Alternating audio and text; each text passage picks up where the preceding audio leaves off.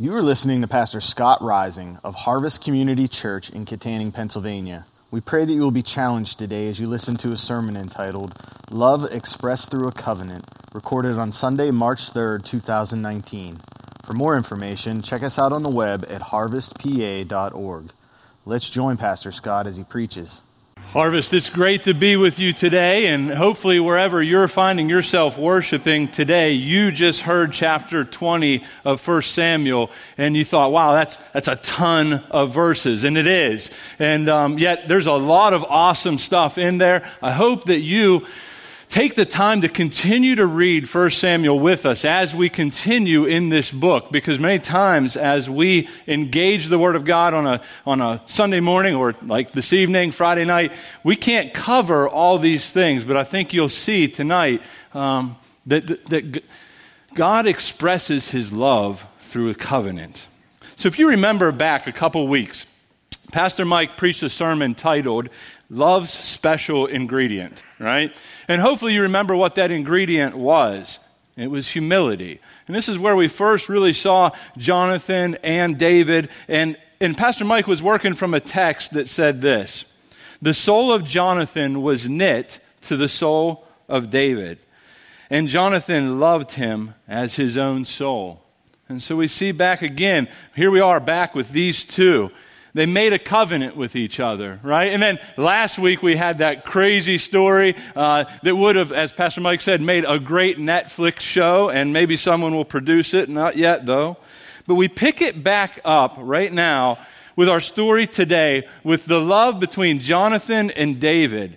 And yes, they spoke this love, and they had a covenant, but you're going to see this love expressed. And I think that's the point of this whole chapter, is you'll see the covenant is expressed. See, in order for love to be genuine, it must express itself. And it expresses itself generally in loyalty. Loyalty is a must. See, no matter the relationship, loyalty is essential. Without it, well, a relationship will not last. There's no way for it to last, right? Think about it. I mean, think about all the different relationships that we have. And then imagine if there was no loyalty between them, right? If a worker is not loyal to the employer, right, you will find that the company will suffer harm. On the flip side of that coin, if the company is not loyal to the employee, well, then the employee will lose their job. Possibly, they'll lose their income, they'll lose benefits, and many other things along the way. So loyalty is important between an employee and an employer. How about friendship, right? It's imperative that we have loyalty in friendship. A friend is not, if a friend is not loyal, right, what happens? Well, trust is broken, and all the benefits that were accrued throughout the years, they're gone. They're gone. Now, they may come back, but generally they never come back to the amount that it was prior to that break in trust. How about marriage? You know, if a husband and a wife are not loyal to one another, they generally will face divorce. Not always, but that's where it can go. And many times that leads to, obviously, if they get divorced, a painful separation. And that separation leads to suffering. And it's not just those two, right? I mean, when the grenade goes off of a divorce, shrapnel hits everybody. The closer you are to that relationship, the harder it hits, right? So children, they suffer greatly. Parents suffer greatly. Friends, family, because they don't know what to do. Should I call just him? Should I call her? Well, it also affects the husband and the wife. I mean, you're one flesh, and you're ripped apart. And it's hard to recover from that. I don't know if you ever do. I've not been, but I've had many friends, many family members who have been. And it takes its toll, and I've seen the effect. So I think we can all agree that for love to express itself, loyalty is a must. It's an absolute must, and I think that's what we see here. I'm convinced you'll see it in 1 Samuel chapter 20 today, right? Where we pick it up and we see that the drama continues as Saul's attitude towards David is becoming increasingly volatile. And it's hard to imagine it getting worse, and yet it does, as we see in the text. Saul has already made 6 attempts to kill David, right? 2 in chapter 18, and 4 in chapter 19. And David now must make a decision as to whether or not it's safe to go back. It seems very obvious to me. It should seem obvious to everyone. And yet Jonathan seems to be a little rather naive, in my opinion, at the extent of how far his father's hatred goes towards David. And so the covenant that Jonathan has entered into with David is about to be put to the test in a very big way, which brings us to the first point in the map, right? Jonathan's love is expressed through his loyalty by being willing to help David while he's in great need. This is where friendship really matters, right? It's easy to be friends when everything's awesome. But when things become very difficult, very challenging, you'll generally find out who your friends really are. And that's exactly what we see here. See, the New Moon Festival was obviously an important festival, which David was expected to attend. And this is a huge problem, though, because it sure seems that if David shows up to this dinner, he's going to be killed. And so he's in this huge dilemma. So Jonathan and David, they cook up this idea, let's say, to test the waters, to see how Saul is doing. And they decide that David should not attend the festival. And if Saul is cool with his absence, well, then they probably have an idea that it's okay that David could come back. If he's still positive towards David, they'll know. But if Saul gets upset, if he shows any anger towards David, then the assumptions will be confirmed.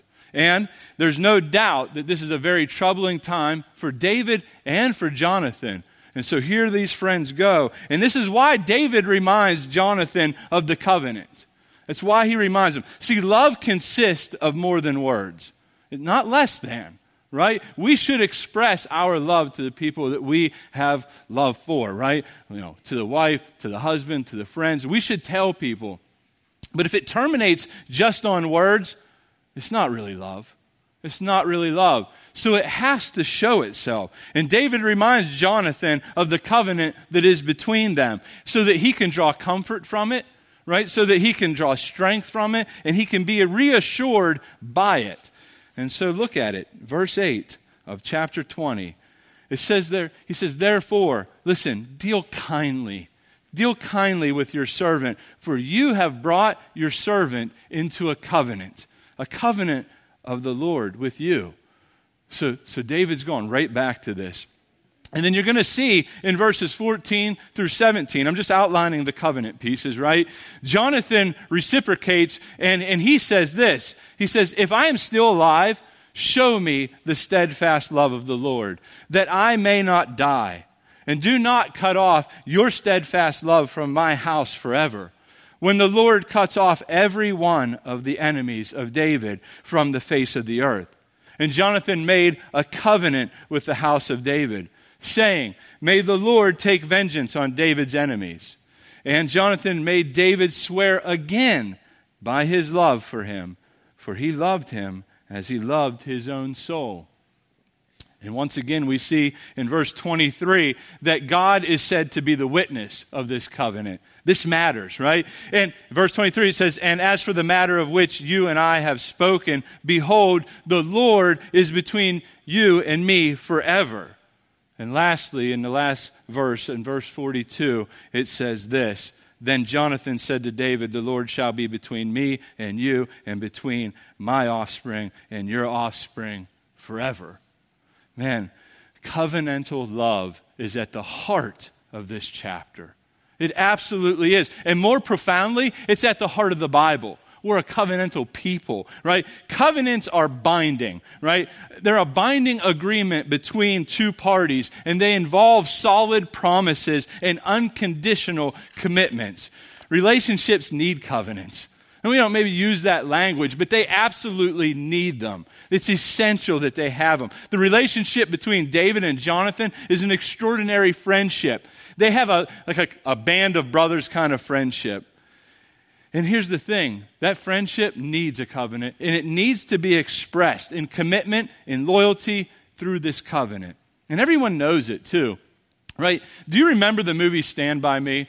Now, you may not like that movie. I'm telling you, I think it's a fantastic movie. So check it out, plugged in. I'm not recommending it. It has some swear words, but here's what I know. This story is a great story of loyalty between friends. You know, there's this part where Gordo, he's talking to Chris, and Chris, he's from the wrong side of the tracks, and he gives his buddy a gun. And Gordy, he's from a good side of the tracks, right? And he's like, hey, Chris, is this gun loaded? And Chris is like, nah, it's not loaded. And so he like holds it out, and this is like a great moment. He pulls the trigger, and bang, and out goes the bullet. And Gordy, he runs. He's terrified. He didn't think it was loaded. Chris follows after him. They're laughing, and Gordy is angry, and he's really unsure of his friend right now. He's really unsure of his friend. And he says this. He said, did you know that gun was loaded? And he says, I didn't know. And Gordy says, you swear? And Chris responds, yeah, I swear. And Gordy then says, on your mother's name? And Chris responds, yeah, on my mother's name. And Gordy then says the unthinkable when he says this, even if she goes to hell because you lied. And Chris responds, yes, I swear.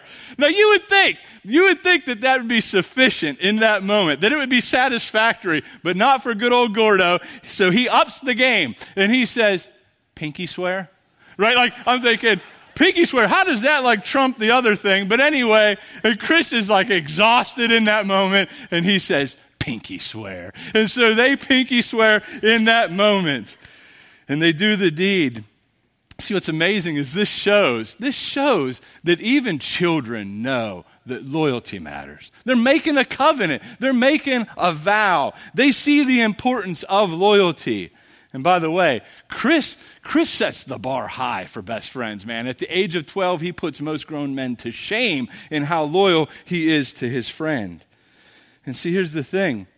We all need that. And Jonathan and David, they need that. Just like Gordy and Chris, we all need reassured and reminded of loyalty and of love. I think back to a time where, maybe you remember the game where it's like the Trust Me game, right? So this one time, Sarah was very young, and she's still young. She's 13, but she was much younger then, and we were playing this game where you would like just dead fall back, and I would catch her, right? And I'm trying to build trust with her. And at first, she's very nervous. She would not really ever fully commit. She would kind of hesitate in case I wasn't there. But I'm trying to teach her, like, Daddy will be there for you. I got you, girl. So we do this like 50 times. She's now having fun. She's all into it. We're in a picnic, right? And so I walk away. We're done. I tell her we're done. She knows we're done. And then all of a sudden, she just thinks like I'm omnipresent. And she's like, all right, Daddy, here I go. And bam. And she hits the ground. Seriously. And I'm like, sweetie, this only works if I'm there. She needed a lot of reassuring from that day forward, right? And I think we're good, though. But see, here's the thing. All love needs reassured. All love needs reminded. It needs reminded of loyalty. It needs reminded of the covenant. And we see that, right? If you've been reading through your Bible with us as a church, we've been going through the discipleship reading plan together. Well, this week, if you were reading along, you would have seen this awesome moment where Moses is asked by God to go up to the mountain a second time with the new tablets of stone. And God appears before him.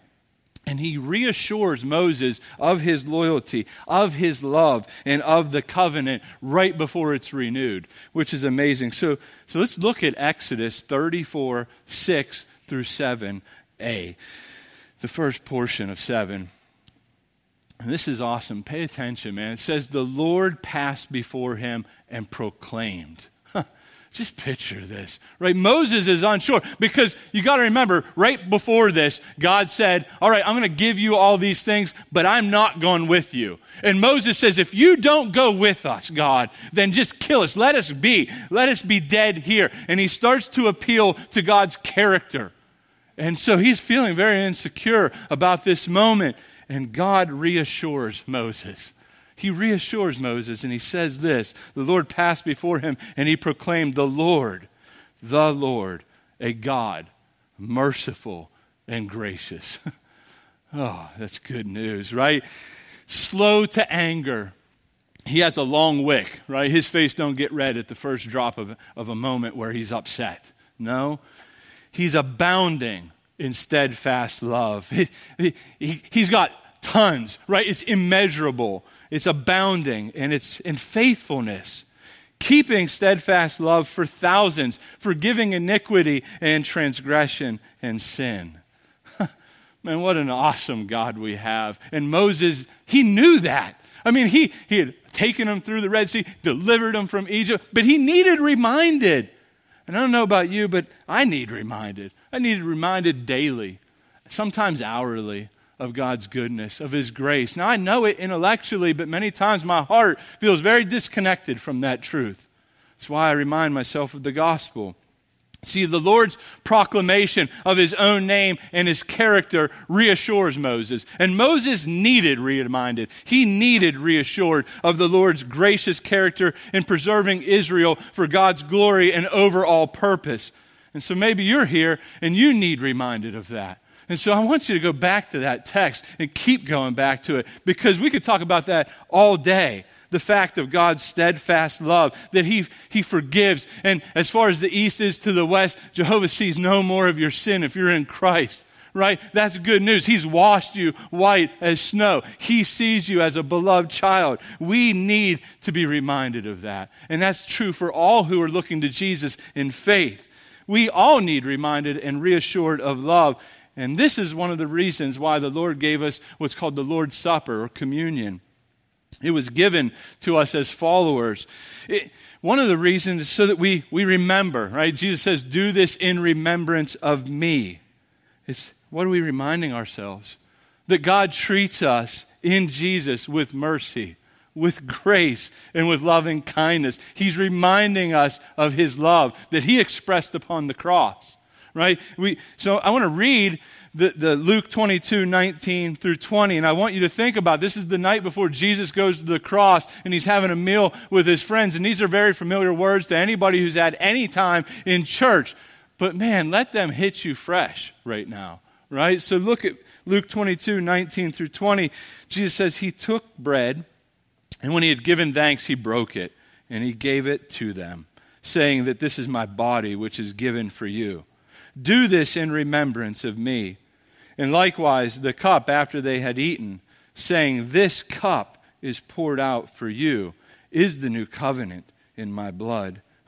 See, when we need reassured of God's love, we look to the cross, because that's where Jesus expressed his love most profoundly for sinners. When he took our place, this is the new covenant. It's poured out in my blood. Man, you want to know if God loves you? Look to Christ. Look to the blood of Christ. That's love. That's great love. And so do you see that Jonathan, well, they had made a covenant. He had made a covenant with David. And that covenant, by the way, ultimately serves the greater covenant that's drenched in blood between Jesus and between God and his people, which is amazing because Jesus is perfectly loyal to the Father and his friends. I mean, love expresses itself in loyalty. That's the first point. And I think we all see that. The second thing is, though, it doesn't stop there. For love to be expressed, it takes courage. It takes real courage, right? Jonathan's love is expressed through his undaunted courage in the midst of great turmoil. That's the second point on your map. So, picking it back up in the drama, right? So the new moon festival arrives, and King Saul sat down to eat. Now, you need to picture this. He's the king.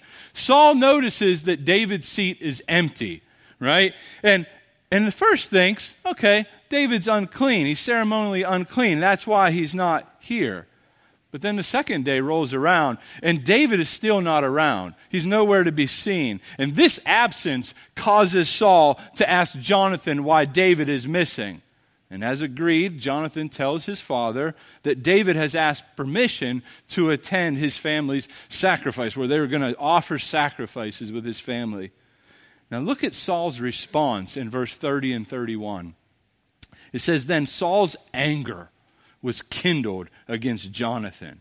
And he said to him, you son of a perverse, rebellious woman, do I not know that you have chosen the son of Jesse to your own shame and to the shame of your mother's nakedness? For as long as the son of Jesse lives on the earth, neither you nor your kingdom shall be established. Therefore, send and bring him to me, for he shall surely die." Man, Saul is ticked. He is angry. He's a madman. And I mean, the wheels are coming off in this man's life. And we see it. And you're going to continue to see it as we continue through 1 Samuel. And if we could be real, we love it when drama like this happens, as long as it's not to us or to our family, right? I mean, we really do. Shows like Jerry Springer and Maury don't get rave reviews because it strikes at the intellect, right? No one watches that because they think, wow, now that was stimulating to my brain. No, it's like, pass the popcorn, man. These people are crazy. Now, here's the thing. Why do we like that? Honestly, many times it's because we're like, at least I'm not as bad as them. And it makes my problem seem a whole lot better, right? Well, shame on us, because these are real people. And this is a real situation. But it's still like, pass me the popcorn, because this is getting good. And this is getting good right here, because we see Saul is done. And here's the thing. This family, Saul really does put the word fun in dysfunctional, because this man is dysfunctional. He's terribly dysfunctional. If the jury was out on whether Saul was out to get David, it's not out any longer. Everyone knows right now, there's no more doubt. He wants to kill David. I mean, Saul twice refers to David as the son of Jesse, right? That phrase would be intended, no doubt, to discredit him and demean him. He then, listen, he can't even say his name. He can't even say David, right? He says the son of Jesse. You know, it's another way of saying things you could probably use your imagination on. Then in his rage, right, he calls his own son Jonathan a son of a perverse, rebellious woman. I mean, talk about the pot calling the kettle black, right? I mean, seriously, much more accurate would be that he is the son of a jacked up father, because that's what we see here. He really is. And I don't know about the mom, but I can tell you the fruit didn't fall far. But here's the thing. Let this be encouraging to you parents. This is a really, really bad dad, right? And Jonathan's a really good man. God's grace transcends our parenting. We do the best we possibly can, and we should. We want to put as much kindling around that heart and pray that the Lord sets fire to it, right? Yes? Yeah, we do. But even if you're a horrible dad, man, or maybe you had a horrible dad, God's grace abounds. God's grace abounds because you can be born again and have a heavenly father. And Jonathan is that picture. What a beautiful picture he is. I mean, it's obvious that Saul's sin of jealousy has set in, and it's grown roots. Saul's greatest problem is that he loves himself, not God. That's his greatest problem, as I see it. It has been said that jealousy reveals our deepest loves. And we know that's true, right? We know that's true. We know it's true because here's the thing. At one time, especially in high school, I remember back to being real jealous. And it was the thing that I wanted so badly. And Saul wants what he wants. He wants his kingdom. And he don't want what God wants, because God has a different plan, and he's not submitting to it. See, the opposite of love is not hatred. We always think it is, but it's not. It's pride. It's absolutely pride. And the bad fruit of pride is sinful jealousy. And jealousy leads to hatred, and hatred leads to murder. And that's where Saul is at.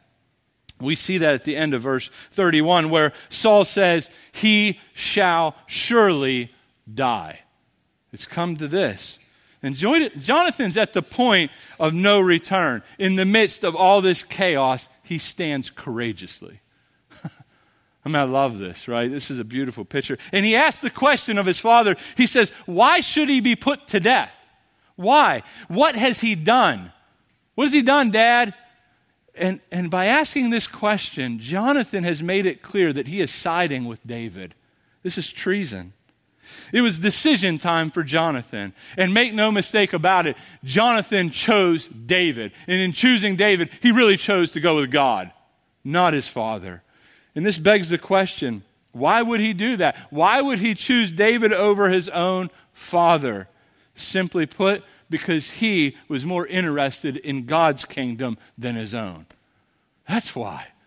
And man, that's where we all need to be. See, to side with God can mean siding against people that we love, including our families. Maybe you've experienced that. See, Jesus reminds us of this in Matthew 10:37 when he says this, whoever loves father or mother more than me is not worthy of me. And whoever loves son or daughter more than me is not worthy of me. See, to go all in with God will not always mean that you got posies just coming up and sunshine and life is just awesome and everywhere you go, birds sing. I think we wrongly tell people that when we're trying to present Jesus. Like, just come to Jesus. Your boyfriend, he'll come back, or your girlfriend, he'll come back. Money will start coming in. But many times following Christ leads to trouble. Leads to real trouble, right? Heartache, suffering. And we should not be surprised when these troubles come. We must make up our minds in that moment to expect trouble in the world. Jesus tells us it will happen. And we as Christ followers, we must be ready to endure hardship and be content to lose material possessions, right? Relationships if necessary, and even our lives for the sake of the gospel, if that's what it takes, if that's what it means to go with God. Because to lose your life in that moment, it's not to lose your life, it's to gain eternal life in that moment, because you'll never lose your life if you're gone with God and if He's in you and you're in Him. That's what He tells us. I mean, this is exactly what Jonathan is displaying here in this moment. Saul, however, he's not interested in God's kingdom. He's interested in his own. Saul was stuck on himself, and that's why Saul hurled a spear at his own son. Just like he had done with David before, hatred had sunk in. It had settled into King Saul, who was so drunk on jealousy and power that he was willing to kill people in his own kingdom. This is insanity. He's insane. Two things are obvious from that. One, Saul needs some spear lessons. Seriously. This dude's been throwing spears at people left and right, and he has not hit a single one. Right? You think he'd choose a different weapon or maybe get one of his soldiers to do it, but that's besides the point. The second thing is we see that since Jonathan is with David, he's dead to Saul. He's dead to him. See, Jonathan was willing to sacrifice his life and his future kingdom in order to remain loyal to David and to the covenant that was between him and the Lord, which is amazing. And this kind of love takes tremendous courage.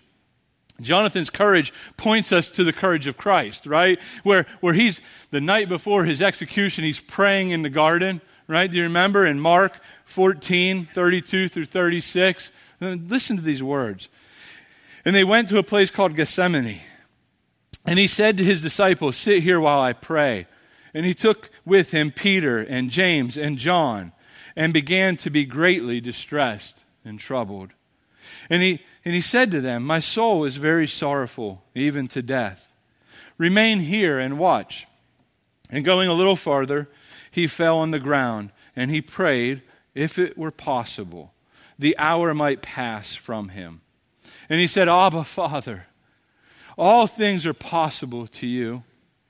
Remove this cup from me, yet not what I will, but what you will. You want to talk about courage?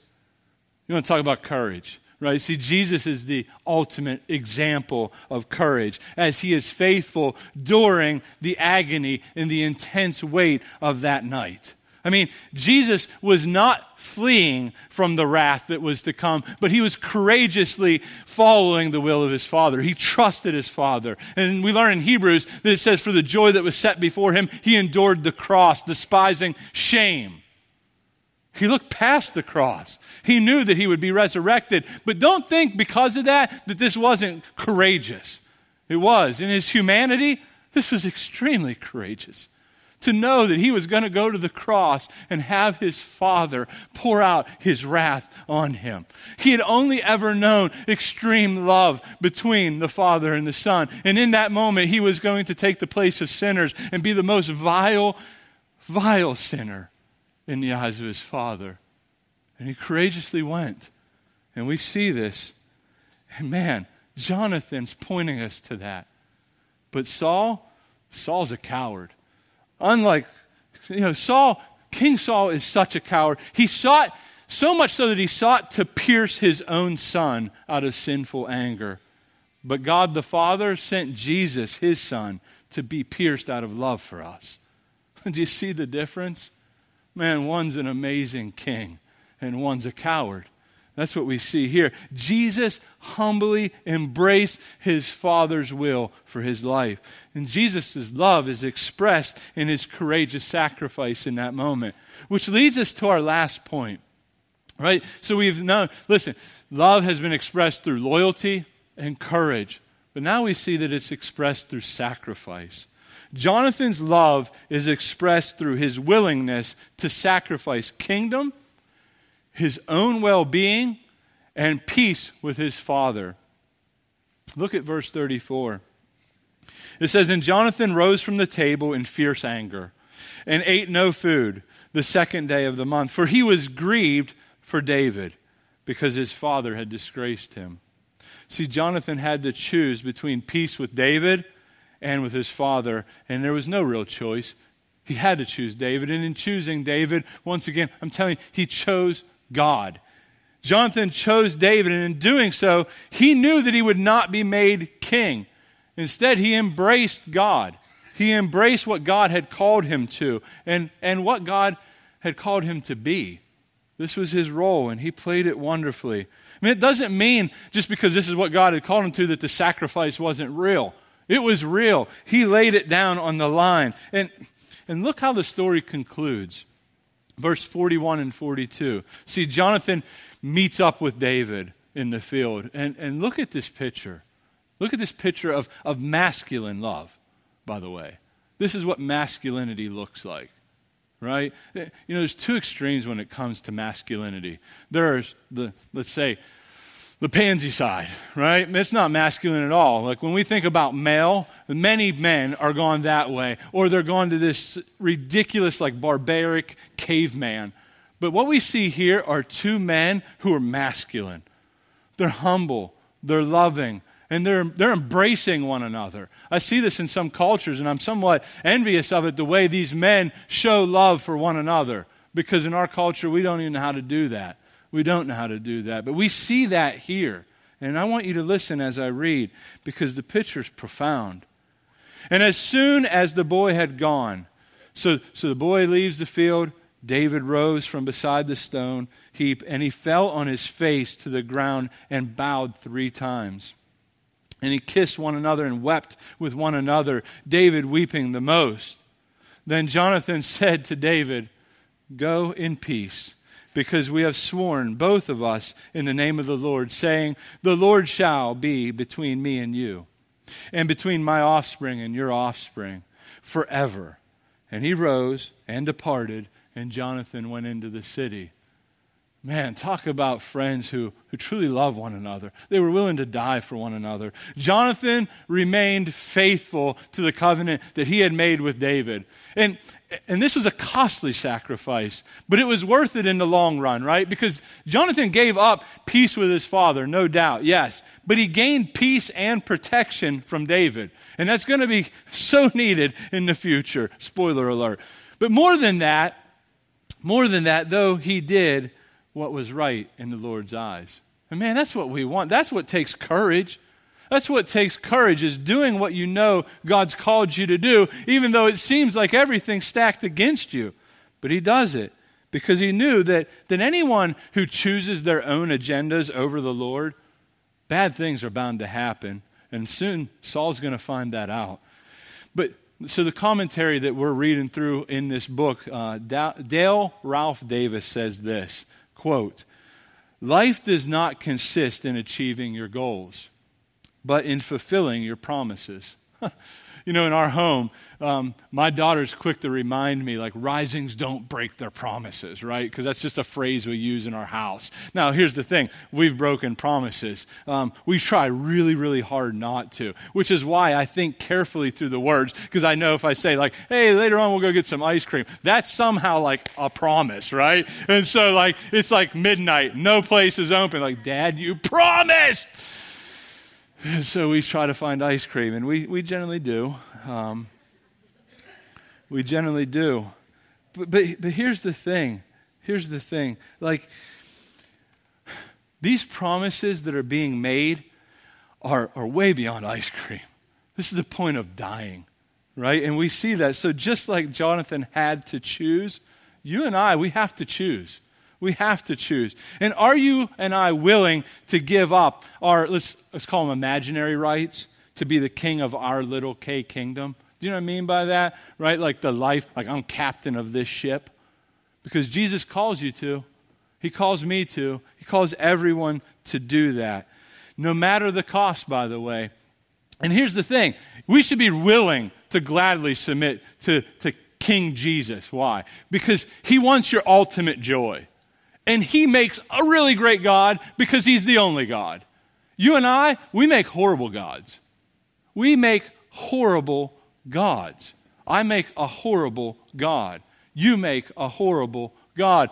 And so, why should we think that we know what's best for us? See, if Jesus calls you into suffering, here's the crazy thing. It's for your best.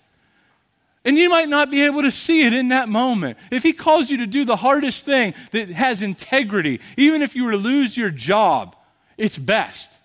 Why? Because obeying Jesus is always best. It's not easy, though. But see, here's the thing. I hope that you and I know that there's no other choice than to lay it all down on the line for King Jesus. To follow Jesus will always cost you.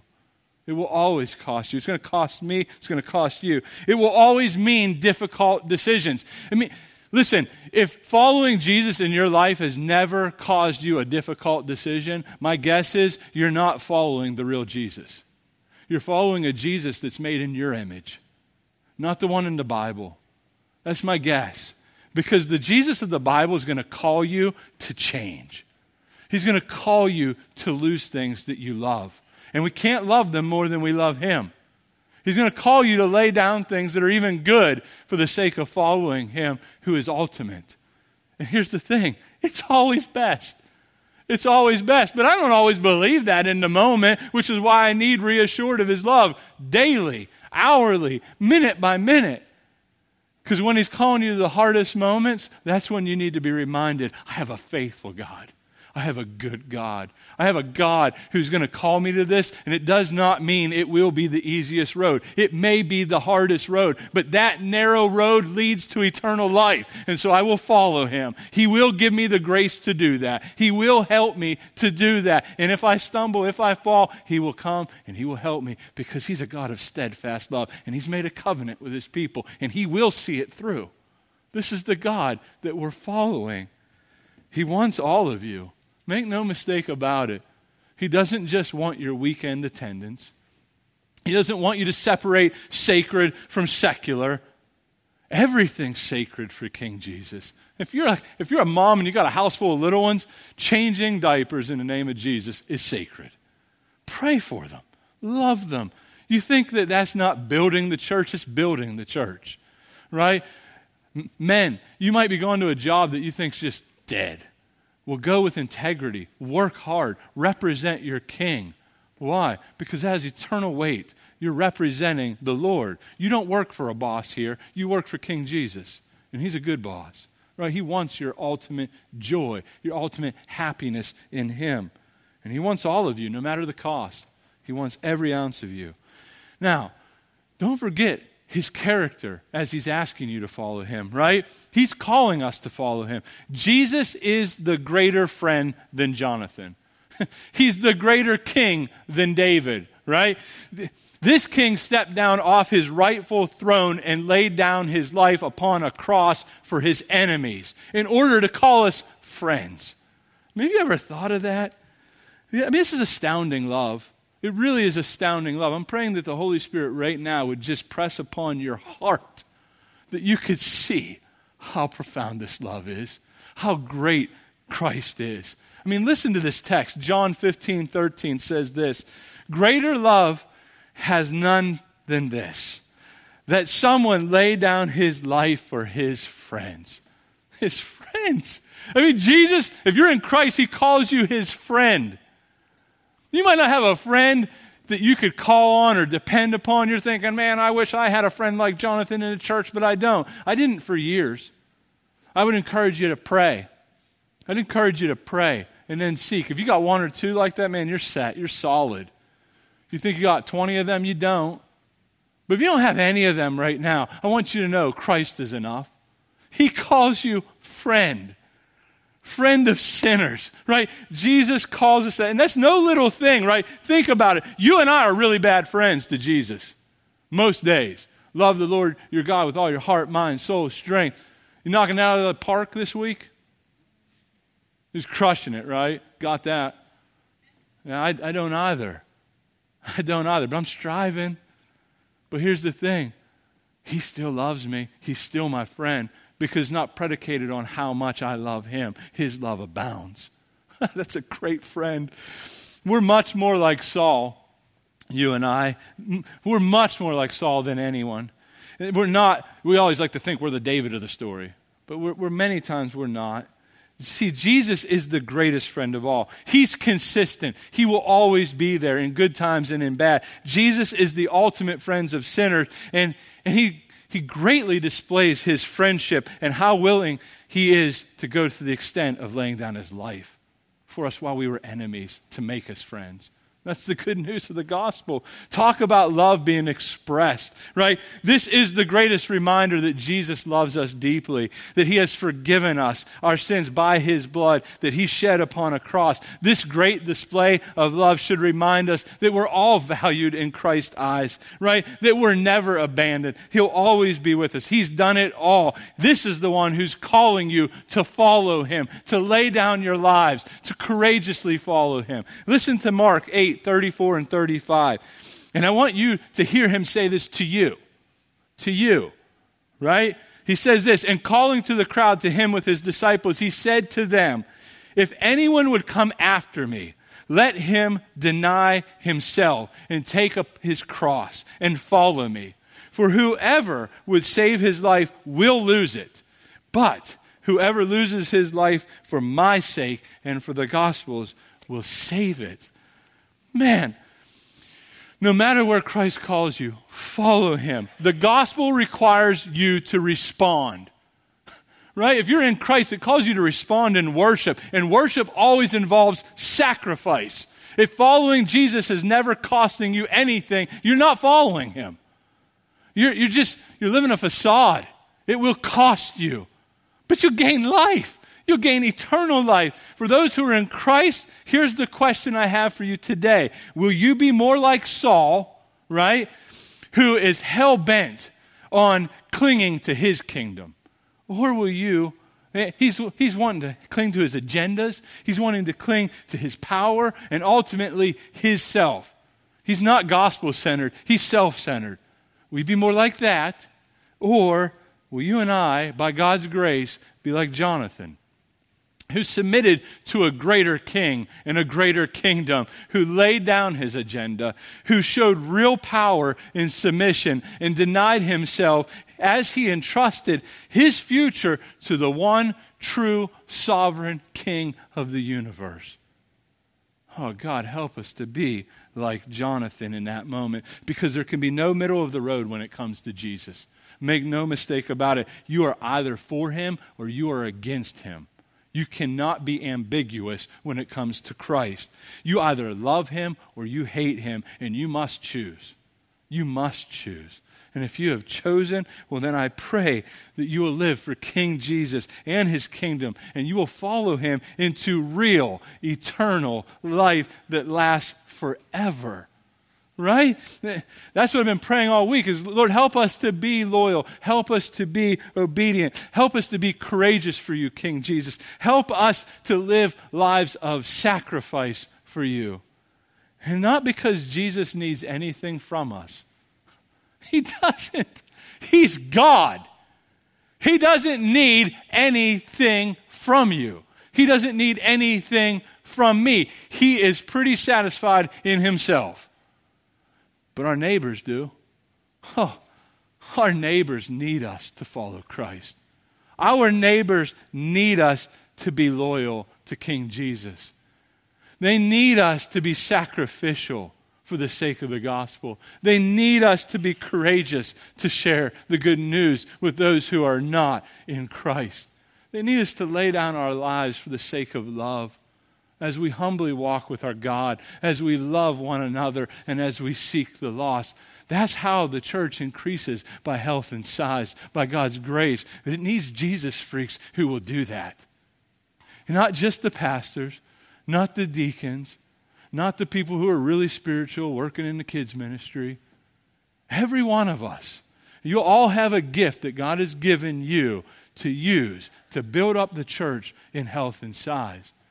Oh, the world needs you to use it, right? We need to use our gifts. Why? Because it makes God look glorious, and it is so good for the ultimate joy of the people that we come in contact with. And here's the thing. He's not left us alone.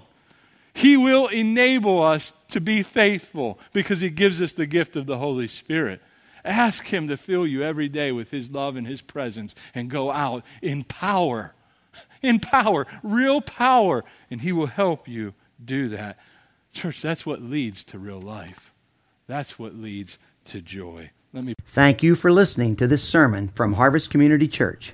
We invite you to join us at any one of our 4 campuses located in Kittanning, Petrolia Valley, Indiana, and Freeport. For more information, check us out on the web at harvestpa.org.